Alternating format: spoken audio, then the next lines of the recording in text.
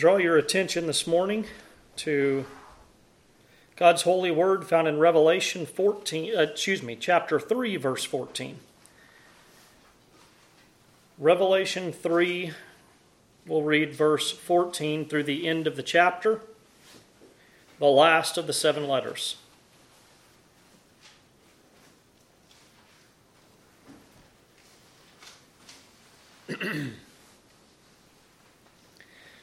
And to the angel of the church in Laodicea write, the words of the Amen, the faithful and true witness, the beginning of God's creation. I know your works. You are neither hot nor cold, or cold nor hot. Would that you were either cold or hot. So because you are lukewarm and neither hot nor cold, I will spit you out of my mouth. For you say, I am rich, I have prospered, and I need nothing, not realizing that you are wretched, pitiable, poor, blind, and naked. I counsel you to buy from me gold refined by fire, so that you may be rich, and white garments, so that you may clothe yourself, and the shame of your nakedness may not be seen, and salve to anoint your eyes, so that you may see. Those whom I love, I reprove and discipline, so be zealous and repent. Behold, I stand at the door and knock. If anyone hears my voice and opens the door, I will come in to him and eat with him and he with me.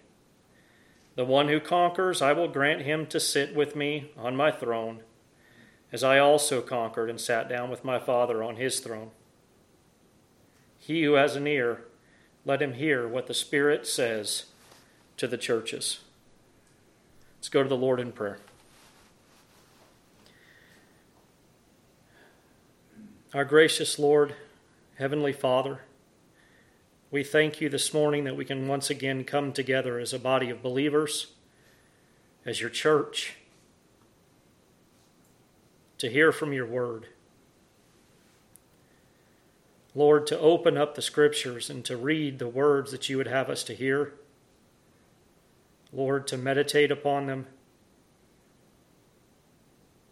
Lord, as we come to this last letter to the 7 churches, we pray that the Holy Spirit might bring to our remembrance all that we've learned before.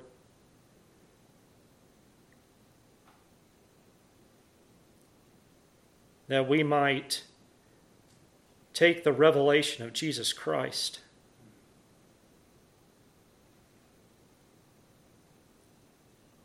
and we might hold it dear. That we might look to Christ in all things to be our sufficiency, our teacher, our guide, our goal. Lord, what a Savior we have. Give us thankful hearts. Give us hearts full of love and devotion to Christ. Be with us here this morning, Lord. Open our ears, open our eyes that we might see more of Christ. In your name we pray. Amen.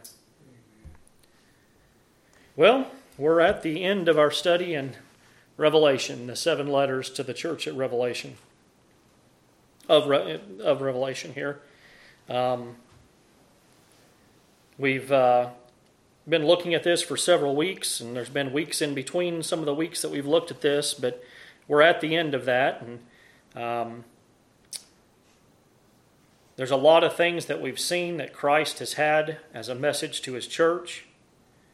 He's revealed himself to us through the writings here, the inspired writings, the God-breathed writings of Revelation through the Apostle John. We have, I think, a pattern here for what our message is to be.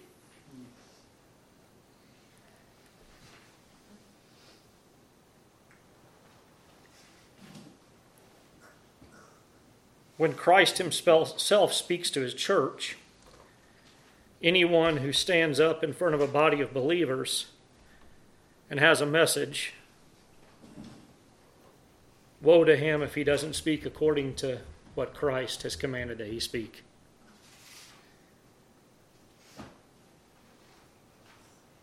We have a pattern of messages of truth, willingness to reprove and rebuke, calling sin, sin, not downplaying sin, not downplaying transgression of the law, transgression of God's holy requirements, of what is holy and what is not. We have a call to persevere. We have a call to believe the promises of Christ. We have a call to look forward to that which is to come. There is still more to history than what we've seen.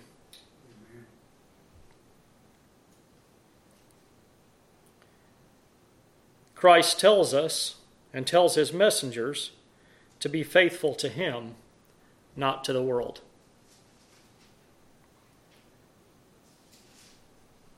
There's so much here in just this passage to the church at Laodicea. We won't have time to hit everything in detail, but we'll try and hit on a couple things as we go through. We have here in this passage a message that's very hard to hear. It wounds the pride of man. But it's a message that must be heard and preached nonetheless. We not only have a word that is hard to hear, a pride-killing word, but we also have promise and direction from our Lord that must be followed and heard, lest we find ourselves at the end of all things to still be poor, blind, and naked.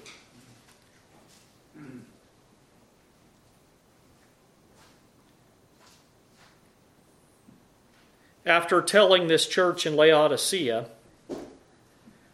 that he is the true one, the Amen, he proceeds to be just what he is, truthful with them, because he himself is what they need. They need truth, and truth is what will set us free. So let's look at this passage here, Revelation chapter 3, verse 14 through the end of the chapter. We find that the angel, this is sent to the angel at the church of Laodicea. We'll look real briefly at what Laodicea was as a city.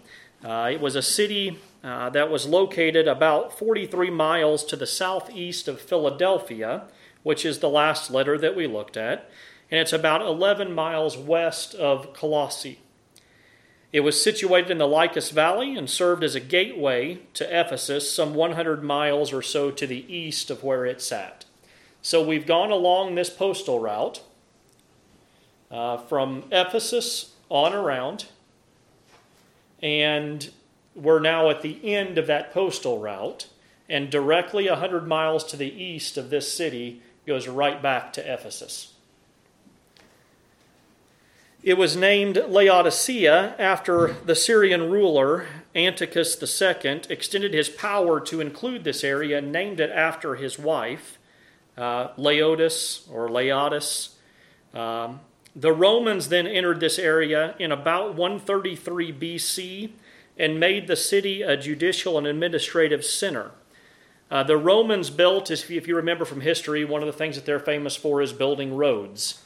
And they built a road, a system of roads in this area, and Laodicea became a center or at the crossroads of some of these roads that Rome built in the area, and it increased Laodicea's influence both in wealth and prestige.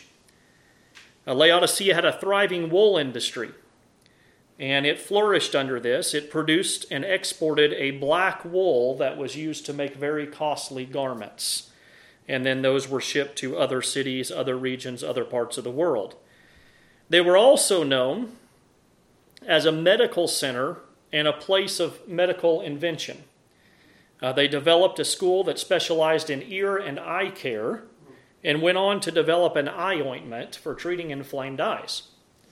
The salve produced there was the source of worldwide fame for Laodicea. In AD 60, before any dates, so if you go through and you look at all the supposed dates for the writing of Revelation, you will find the writing anywhere from about 70 AD for those who believe it was prior to 69, 70 AD, prior to the destruction of the temple in 70 AD, the Jewish temple, all the way through to 90s to 100 or so AD. But in AD 60, before any of that would have taken place, whether you thought it was an early writing or you think that it's a late writing for Revelation, in AD 60, there was a severe earthquake in this region. And as was the case in most situations of natural disaster during this time, when Rome was the occupying or the governing body, Rome would suspend taxes in an area where there was a natural disaster, and they would send funds for the rebuilding of the cities. Well, Laodicea was so wealthy that they refused the help from Rome. Some historians even say that Rome sent wagons, whatever it was, with gold to Laodicea, and they turned around and took it right back to Rome. Very, very wealthy city. Wealthy enough that during this earthquake of 60 AD, they actually used their own funds to not only rebuild their city, but also cities around them. Very, very wealthy city.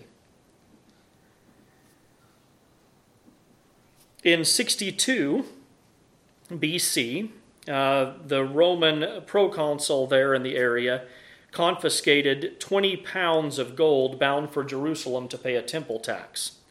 This amount would suggest that there was a Jewish population in Laodicea of about 7,500 adult males.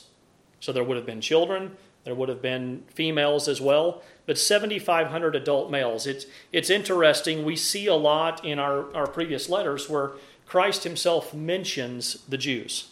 There is no mention of the Jews here. And this is probably indicative of something. It's probably indicative of the fact that the message that this church had in Laodicea was nothing that was threatening to the message of the Jews. So they weren't holding out Christ as the Messiah. Laodicea, something else that's unique about it is it really had no water supply of its own. The local river was too muddy. It wasn't good for water. So water was piped in from a cold spring about 5 miles south of the city through an elaborate system of aqueducts. And they built these aqueducts, and they brought water from the cold spring south into the city. Very advanced, once again, showing what great wealth the city of Laodicea had.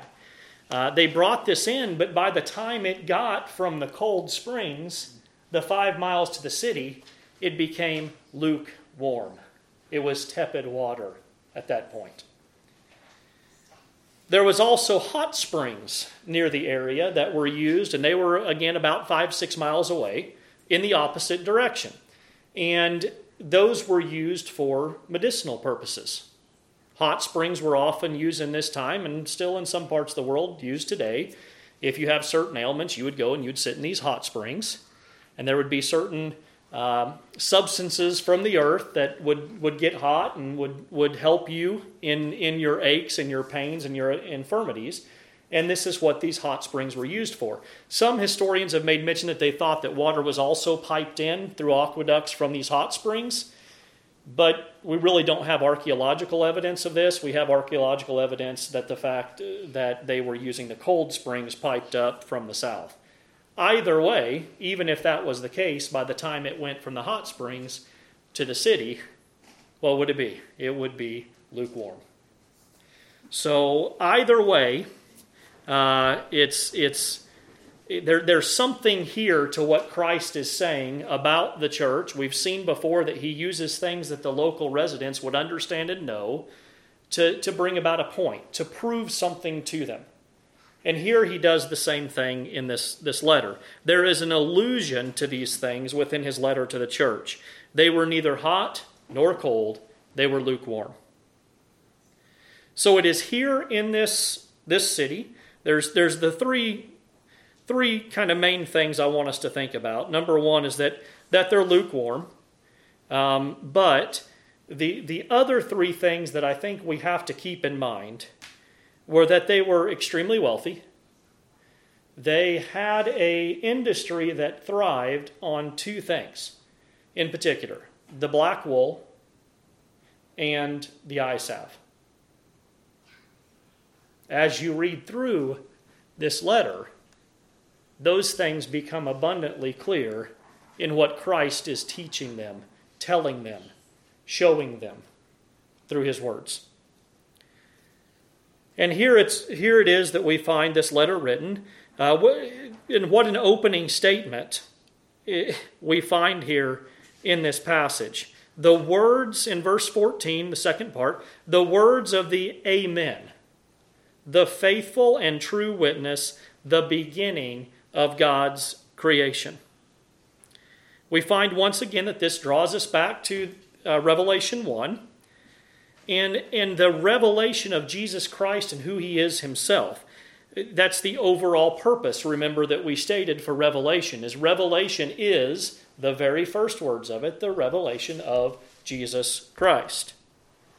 If you turn back real quick, or just flip the page maybe in your Bible, Revelation 1 verse 5 says, "And from Jesus Christ, the faithful witness, the firstborn of the dead and the ruler of the kings of the earth." He is the faithful witness. He is the Amen. We talked about this a little bit before, but let's kind of go over it again when we dealt with the faithful witness. But he is the Amen. He is the verily, verily. He is the truly, truly.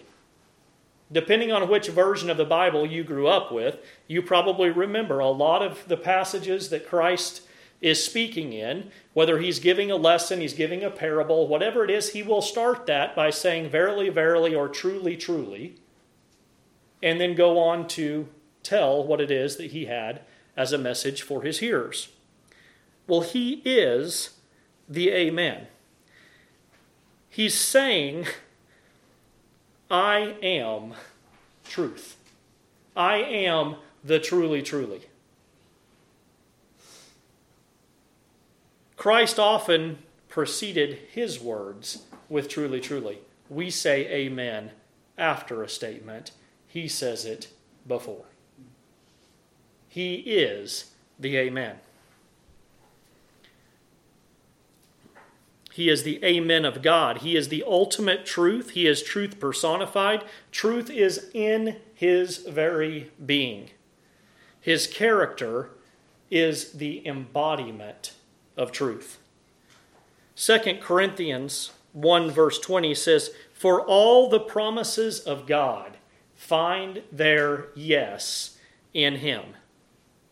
That is why it is through him that we utter our amen to God. Now that's the ESV translation. Some of your translations you will remember that he is the yea and amen. He is the yes. He is the truth. It is through him that we utter our amen, through the truth about him, through the truth regarding him, through what he is, through him being the truth itself, that we are able to utter our amen to God. He is also the faithful and true witness. He is without error. He is without exaggeration. He is without ambiguity. He is truth. This is almost like a threefold repetition of the same exact thing. He's basically saying, I am truth, truth, truth. We hear and we talk about this with Isaiah 6. there's not too many times, and I could just hear R.C. Sproul in the back of my head. There's not too many times that you hear a thrice repeated characteristic, a thrice repeated phrase to describe something about God. In Isaiah 6, in the year that King Uzziah died, I looked, and he saw he saw Christ, high and lifted up, this glorious train of his robe filling the whole temple.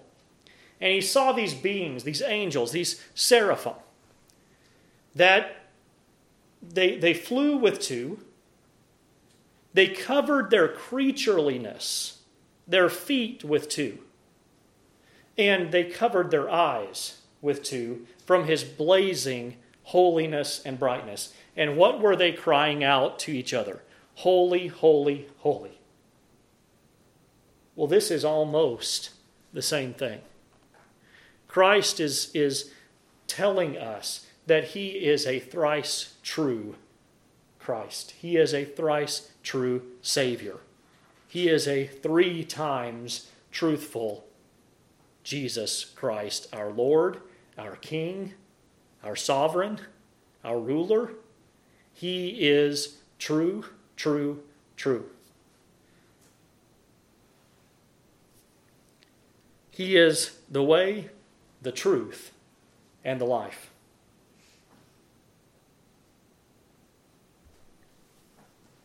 Well, he is the beginning of God's creation, the last part of verse 14 of chapter 3. He is the source of creation, the creator of all things. There are those, Jehovah's Witnesses being an example, and even some who are more in line with most of Christian truths, that have taken this verse to be that Christ is the first created being because of the English way in which this is translated. But that's not what it's saying. The beginning here should be viewed as not the first begotten, as in of offspring. It's almost like it's not first begotten, it's the first begetter. He is the one who begets all things. He is the one who makes all things. He is the one who births, who brings into existence all things. This is who Jesus Christ is. John 1 through 3 says that in the beginning was the Word, and the Word was with God, and the Word was God. He was not made.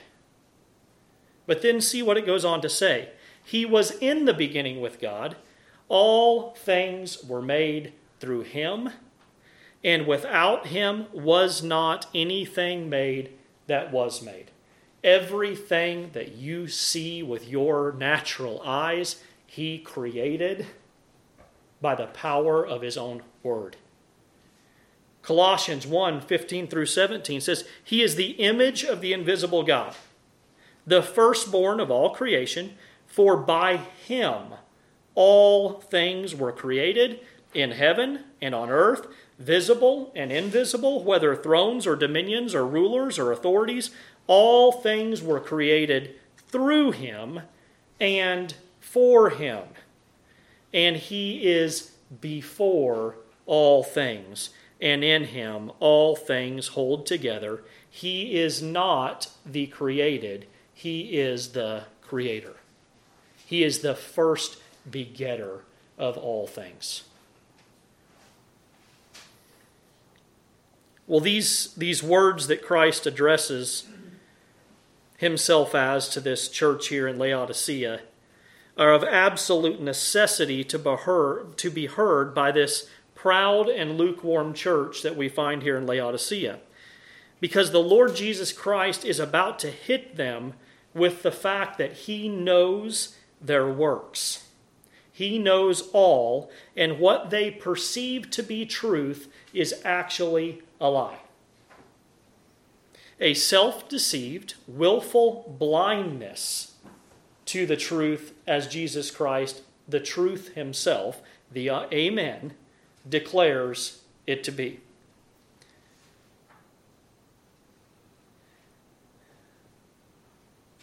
As creator and sustainer of all things, he can see through to the core of the issue, diagnose the issue, and bring about a remedy. And that is exactly what we see here in this letter to the church at Laodicea. In verse 15, he says, I know your works. We don't know much about this church, its founding. We don't know much about its people. We don't know much about the particulars of this church. But the text points us to the one who does know about this church. Christ says he knows their works and finds them to be in a deadly place. This church, Christ says, is neither hot nor cold. Would that they be either hot or cold. Verse 16 tells us that so because of this fatal flaw in the church, this lukewarmness with which Christ refers to, he tells them that he is revulsed by this. He threatens to vomit them out of his mouth. Our text in the ESV says spit them out.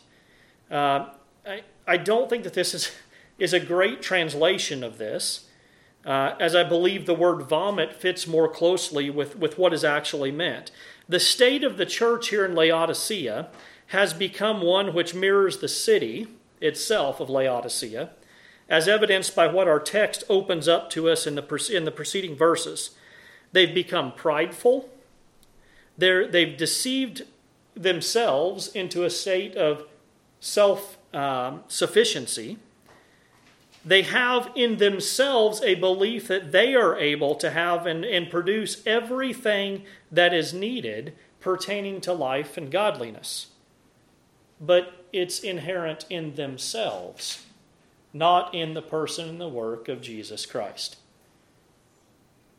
2 Peter 1, 3-4 says, His divine power has granted to us. His divine power. Now think about the difference in this verse and the self-sufficiency of Laodicea in their wealth and what they have. His divine power has granted to us all things that pertain to life and godliness through the knowledge of Him who called us to His own glory and excellence, by which He has granted, once again, He has granted to us His precious and very great promises, so that through them, not through us, through them, you may become partakers of the divine nature, having escaped from the corruption that is in the world because of sinful desire. The church at Laodicea is confident in their own abilities, in their own standing, their own wealth, their own status, their own sufficiency. Because of this, Christ tells this church, I will spit you, I will vomit you out of my mouth. They make him sick. They have no flavor, and they disgust him. These are strong words. Very strong words. Christians, to the world around them, in the message that they have, the message of Jesus Christ and His sufficiency, should be like taking a cold drink of water on a hot day. When you're parched for thirst and you have need of something just to replenish you, to give you some relief. You remember the rich man that wished that the Lazarus in Abraham's bosom would just come and just bring a drop of water to place in his mouth. This is what the world needs. It needs something that will satisfy the parched, dry, hot feeling that is in the world. They need something to refresh them, something to give them some life. Oh, that you were cold or hot. Well, what about the hot? Well, the hot is used for medicinal purposes. It's used to help with infirmities. This should be, is the world not in a state of need? In sin? Needing a message? This gospel of Jesus Christ that acts to them both as a cool, refreshing dip in the water and a hot springs bath. You see how this should make sense to the church at Laodicea? They have hot springs a few miles from them and cold water a few miles in the other direction, situated between the two, and they've got nothing but lukewarm water in their city. This is the picture that's being created here. You know, when Christ says that he's ready to vomit them from his mouth, when you look at this passage here, there is nothing good in this church. Couple times ago that I preached, we dealt with the church at Sardis. Things were not good in Sardis, right? Beginning of chapter 3. He says, I know your works. You have a reputation of being alive, but you're dead. But at least there's something here. If you look at verse 4 in this passage, he says, yet you still have a few names. It's bad. You got a reputation for being alive, but you're dead. But at least you have a few names. There's still a couple, there's still a few here who have not soiled their garments. And they'll walk with me dressed in white, for they are worthy, because they haven't capitulated. They haven't gone away from their first love. They haven't gone away from truth. They haven't gone away from the proclamation of the message of Jesus Christ. There's still a few there in Sardis. There's nothing here in the church to Laodicea at all that Jesus Christ commends. Not a single thing. They're apathetic. They're lukewarm. They take no stand. They don't show great love for Christ. They don't show great love for the people. And what is the absolute worst representation of what the church of Jesus Christ should be is an apathetic church that makes no stand for anything. They're no different than the world. They give in to the world. They give in to the desires of the world. They don't stand strong for the truth that we find in God's Word. Women pastors? Okay. Homosexuality? As long as it doesn't hurt me. Abortion? Well, we're not doing it. But, if that's what's right for you, no stand. Lukewarm. Apathetic to everything around them. Not actually calling themselves. Here's the problem, the hypocritical nature of this. And we're all guilty of this to a certain degree.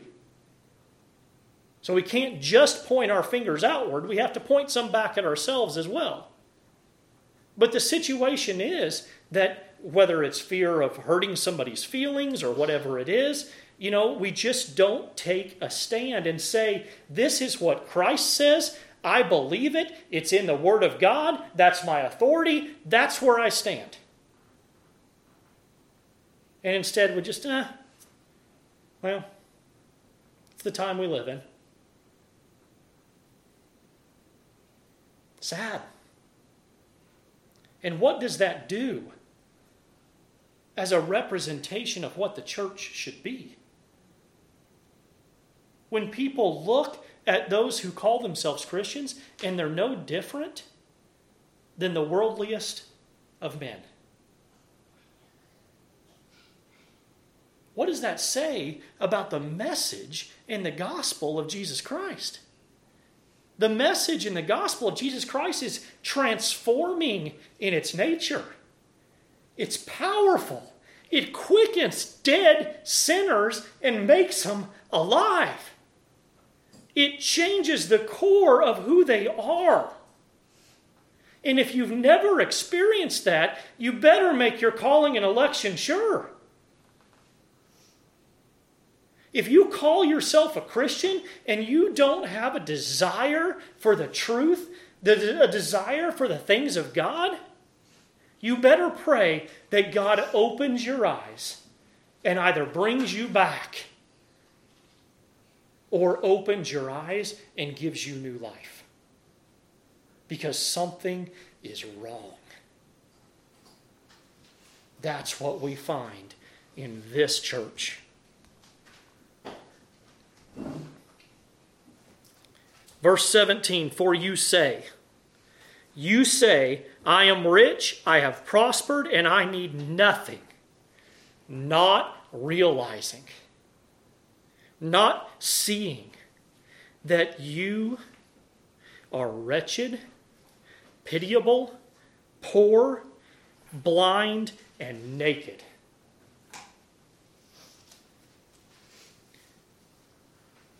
This is the exact opposite of the church in Smyrna.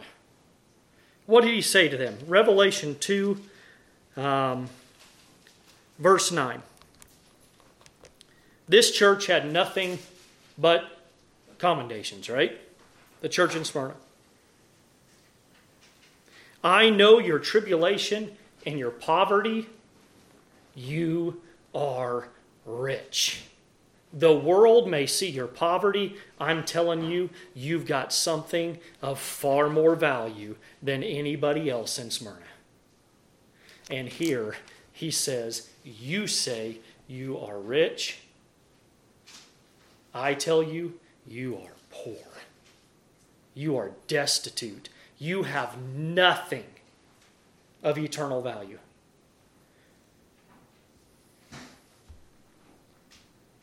The truth, Christ says, is far from what they say. Christ is saying to them, you say you're rich, I tell you you're poor.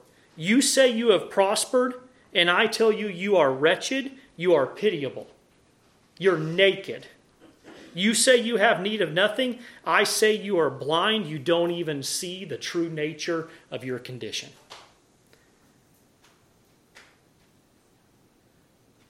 See the way this works out?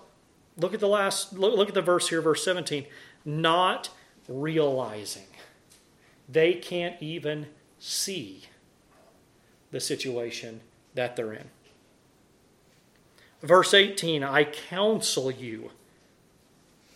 Christ says to them, because of this, I counsel you, buy from me gold that's been tested by fire, the worth of which has been proved. This is not gold mixed with anything. This is not fool's gold. This is true gold. This is valuable. White garments so that you may clothe yourself, and the shame of your nakedness may not be seen, and salve to anoint your eyes so that you may see.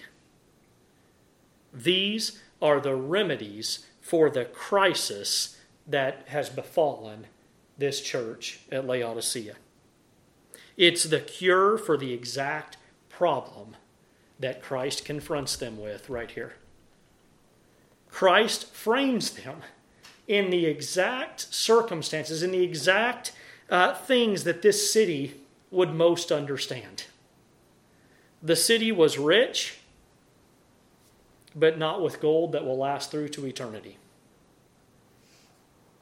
The city was known for black wool, like we said, made into costly garments, but they wear out and they get dirty. But Christ has a white garment.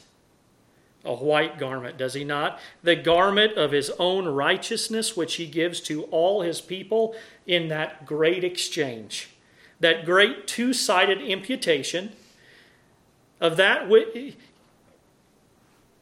that which we have not earned, that which we have demerited, we are given. We're given Christ's righteousness in an exchange for our sinfulness. He took upon himself our sin so that we might be clothed in his own righteousness.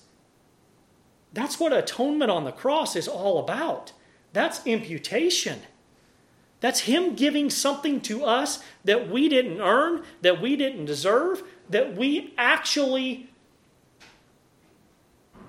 were so far in the other direction. We earned death.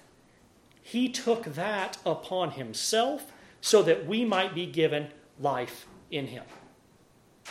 His righteousness in exchange for our sinfulness.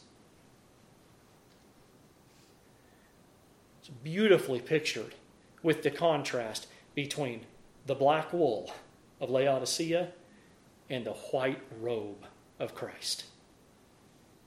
You remember Revelation 7:14, where John is shown this group of people, and the angel asks him, it may be an elder there. Let me look here real quick. Revelation 7:14. One of the elders addressed John, saying, "Who are these, clothed in white robes? And from where have they come?" And I said to him, "Sir, you know." And he said to me, "These are the ones coming out of the great tribulation." Why are their robes white? Remember, we said this last time. They have washed their robes and made them white in the blood of the Lamb. There's where your robe of righteousness comes from. It's purified. It's washed in the blood of the true sacrifice. Isaiah 61:10 says, "I will greatly rejoice in the Lord. My soul shall exult in my God, for he has clothed me with the garments of salvation.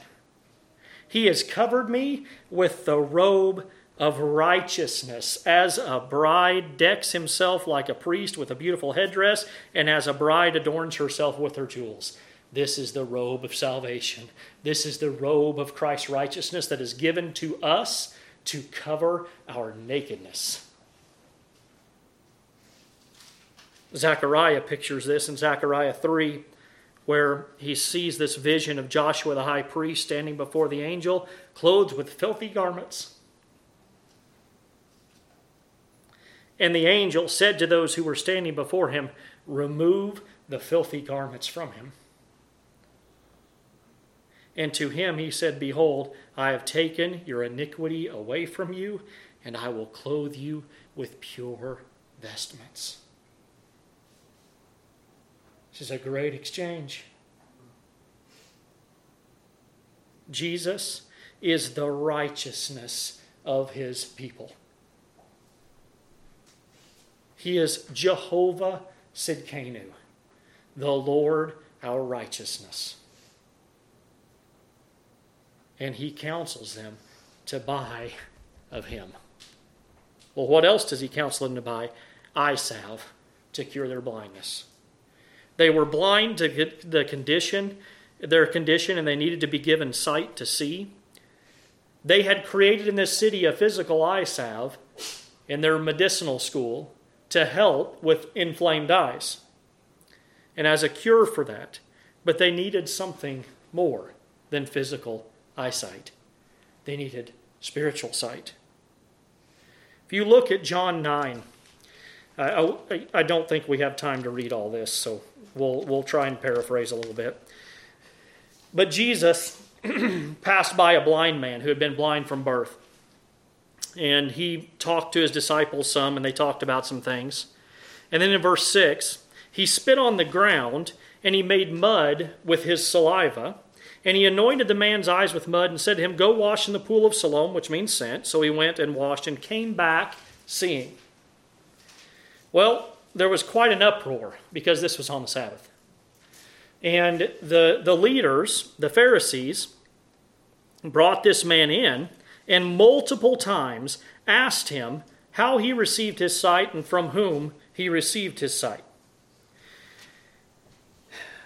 And they even brought his parents to ask him, and they were afraid of giving an honest answer, that they would get kicked out of the temple. So they said, well, he's of age, ask him. So they asked him again.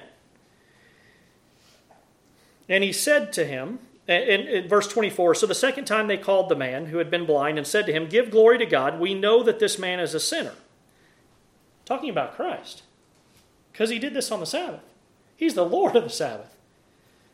He answered, whether he is a sinner, I do not know. One thing I do know, that though I was blind, now I see. Now, right now, he's talking about his physical blindness. Right? He says, why do you want to hear it again? Do you also want to become his disciples? And you can imagine the rage, right? They reviled him. And we know that down in verse 30, they said some more things to him. And the man answered, why, this is an amazing thing. You do not know where he comes from, and yet he opened my eyes. We know that God does not listen to sinners, but if anyone is a worshiper of God and does his will, God listens to him. Never, verse 32, never since the world began has it been heard that anyone opened the eyes of a blind man. If this man were not from God, he could do nothing. And they answer him, they cast him out of the temple, and Jesus heard about this. And he finds this man who's been cured of physical blindness. And he says, do you believe in the Son of Man? He answered to Christ, he answered, and who is he, sir, that I may believe in him? And Jesus said to him, you have seen him. And it is he who is speaking to you. He said, Lord, I believe. And he worshipped him. He not only was given physical sight, he was given spiritual sight. This is what the church in Laodicea had great need of. They needed to see with spiritual eyes their Savior.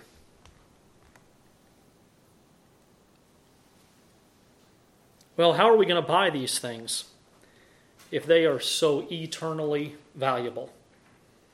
There's good news for that as well. Price has already been paid. Price has been paid. Christ himself pays the price for the gift that he gives. Isaiah 55, 1 through 3. It's a passage I love. Isaiah 55, 1 through 3. Come, everyone who thirsts, come to the waters, he who has no money. Come buy and eat, come buy wine and milk without money and without price. Why do you spend your money for that which is not bread, and your labor for that which does not satisfy? Listen diligently to me, and eat what is good, and delight yourself in rich food. Incline your ear and come to me, and hear that your soul may live, and I will make with you an everlasting covenant, my steadfast, sure love for David. Come and buy without money. It's free. The price has been paid. Revelation 22:17 that we read in our scripture reading this morning. The Spirit and the bride say, come. And let everyone who hears say, come. And let the one who is thirsty come. And let the one who desires to take the water of life without price. The price has been paid. Salvation is a free gift. There's nothing that you have that you could buy it with. Christ's blood paid the price for these things. They are priceless things that Christ counsels his church to buy, this church to buy, but they are free. That's the exchange. You know, it's not so much to buy what's contained in the meaning as it is to make these things yours through an exchange, through a transaction. that Christ offers, your worthlessness in exchange for his worth. That which leaves you destitute for that which leaves you rich beyond measure, beyond what our mind can even fathom, and that which is temporal for that which is eternal. Come and buy from him. Well, those who he loves, he disciplines, he reproves. So be zealous and repent. He is truly a Savior full of pity and compassion, full of tenderness and love, full of patience and long-suffering, and he says he corrects those who he loves. Verse 20, Behold, I stand at the door and knock, and if anyone hears my voice and opens the door, I will come in and eat with him, and he with me. There may not be a more well-known portion of Scripture from these first 3 chapters of Revelation, maybe the whole book of Revelation. I also don't think there's probably a more misunderstood portion of Scripture in these first 3 chapters than this. Arminians will take this as their proof text, but in reality, I don't think that there's a more able verse by which we can defend 2 indisputable truths of Scripture: man's responsibility and God's sovereignty. There is no apology that Scripture makes for the doctrine of election and man's responsibility. Here we see that Christ says he stands at the door and knocks. We're not going to go into great detail here. Maybe we will some other time or in a Bible study sometime. But Acts 17:30 through 31, in 17th chapter of Acts, the times of ignorance God overlooked, but now he commands all people everywhere to repent. And then he tells us why. Because he has fixed a day on which he will judge the world in righteousness by a man whom he has appointed, and of this he has given assurance to all by raising him from the dead. The world is going to be judged by the God-man, Jesus Christ. And because of that, God has commanded everyone to repent. This is a prime example of man's responsibility. The outward call goes out to all men to repent. Yet look here at the second part of verse 20. He says, if anyone hears my voice. Well, who is it that hears the voice of Jesus Christ? John 10:27 says, my sheep hear my voice, and they follow me. Those given to him from the Father hear his voice, and they respond to that voice. They have been given an ear to hear.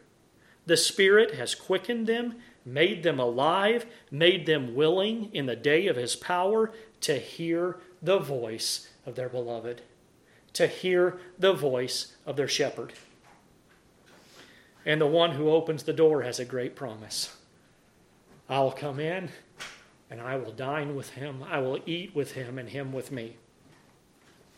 And we have a great promise in verse 21, to the one who conquers, the one who perseveres unto the end, preserved by the love, the grace, and the mercy of Jesus Christ. He will grant them to sit with him on his throne.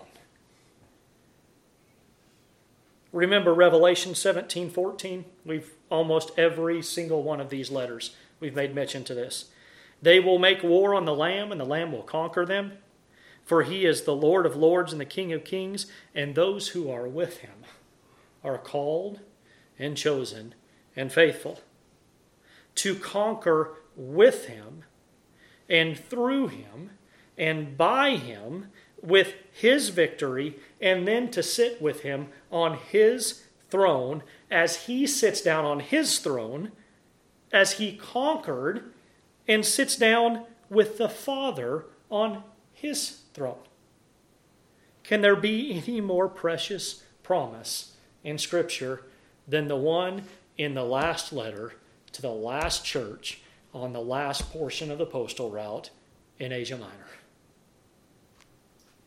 to be given that which we did not earn, to be victorious in a battle that we didn't fight, to be granted riches that we didn't even work for. We actually, our wages for what we worked for actually incurred debt, and we receive riches instead of debt. To be given a seat on a throne when we were beggars. To be partakers in a kingdom so rich when we were once outside the walls. Destitute, without hope of obtaining entrance. He brought us in. Purchased us with his precious blood and made us joint heirs to his riches, to his kingdom, and to his throne. That is a precious, precious promise. And then we have the command that we have in all of these letters. And if there's, I don't know if there's any more awesome reason, any more staggering reason to heed that command than that which we've just heard. He who has an ear, let him hear what the Spirit says to the churches. Why is it important? Because without it, we're poor, we're blind, we're naked, and we're destitute of anything that's of eternal value. You know, there are some people, some of them even family and friends, who take issue with the preaching of sin and sinfulness. The accusation is often that preaching like this regarding sin and how man has fallen short of the glory of God has gone overboard. It might hurt someone's delicate sensibilities. It's too divisive. It's too weighty, too hard for people to hear. Might wound the listener. To that I say, thank God that it does. This is not my problem. This is not the church's problem. This is not a pastor's problem. This is what Christ says to his church here in Laodicea. He tells them of their sin. I don't think the problem is too much preaching on those things. I think the problem is probably too little preaching on those things. Do you see what Christ tells the church here? These aren't my words. These are the words of Jesus Christ. These are the words of the Lord of Lords, the King of Kings. These are the words of the Amen, the faithful and true witness. You think you have everything. You think you are rich. You think you have fine garments to clothe yourself. You think you have abundance and need of nothing.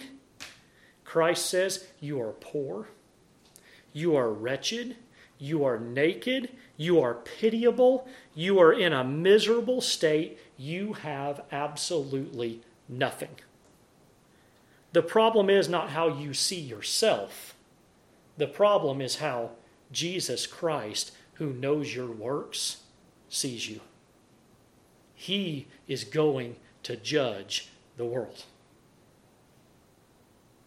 And he's telling us now the state of sinners.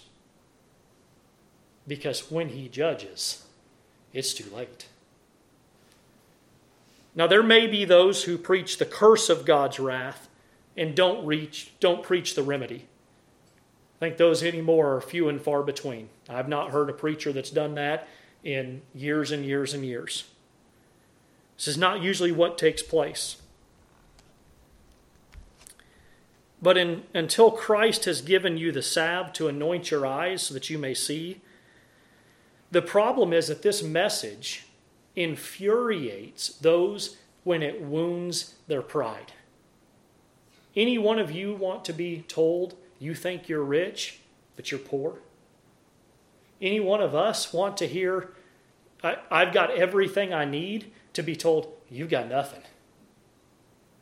But that's exactly what, if we're going to be saved, we need to hear. Why would someone reach out for help from a doctor if they didn't realize they were sick?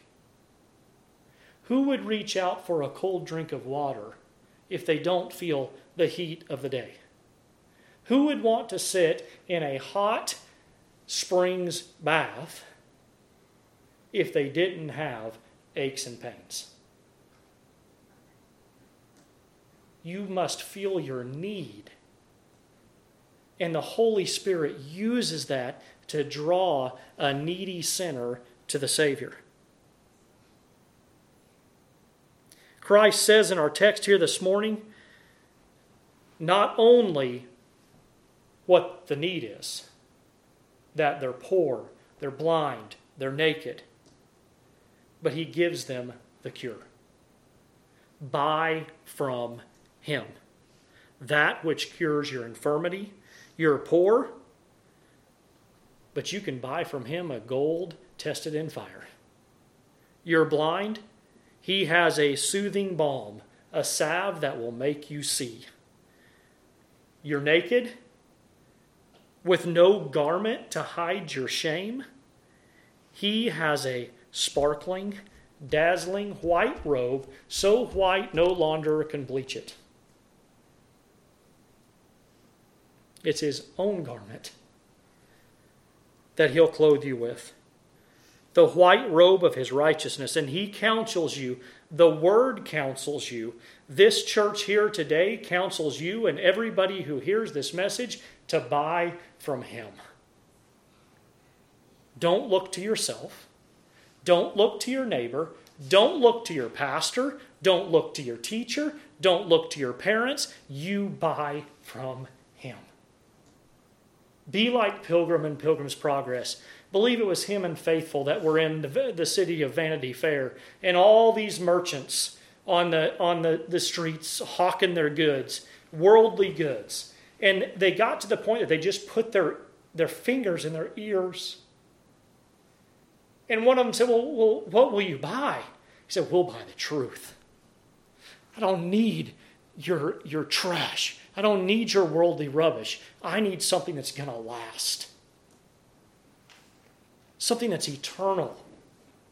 Can you imagine spending your whole life investing in gold? So popular right now because gold price is going up, right? So everybody investing in gold. And then come to the end of your life and find yourself in a predicament that you have to have something of value to find out that gold has lost all its value? Can you imagine that? Will you buy into worldliness? And everything that you invest in is one day going to let you down at the time you need it the most. You need what comes from Christ. Let's go to the Lord in prayer.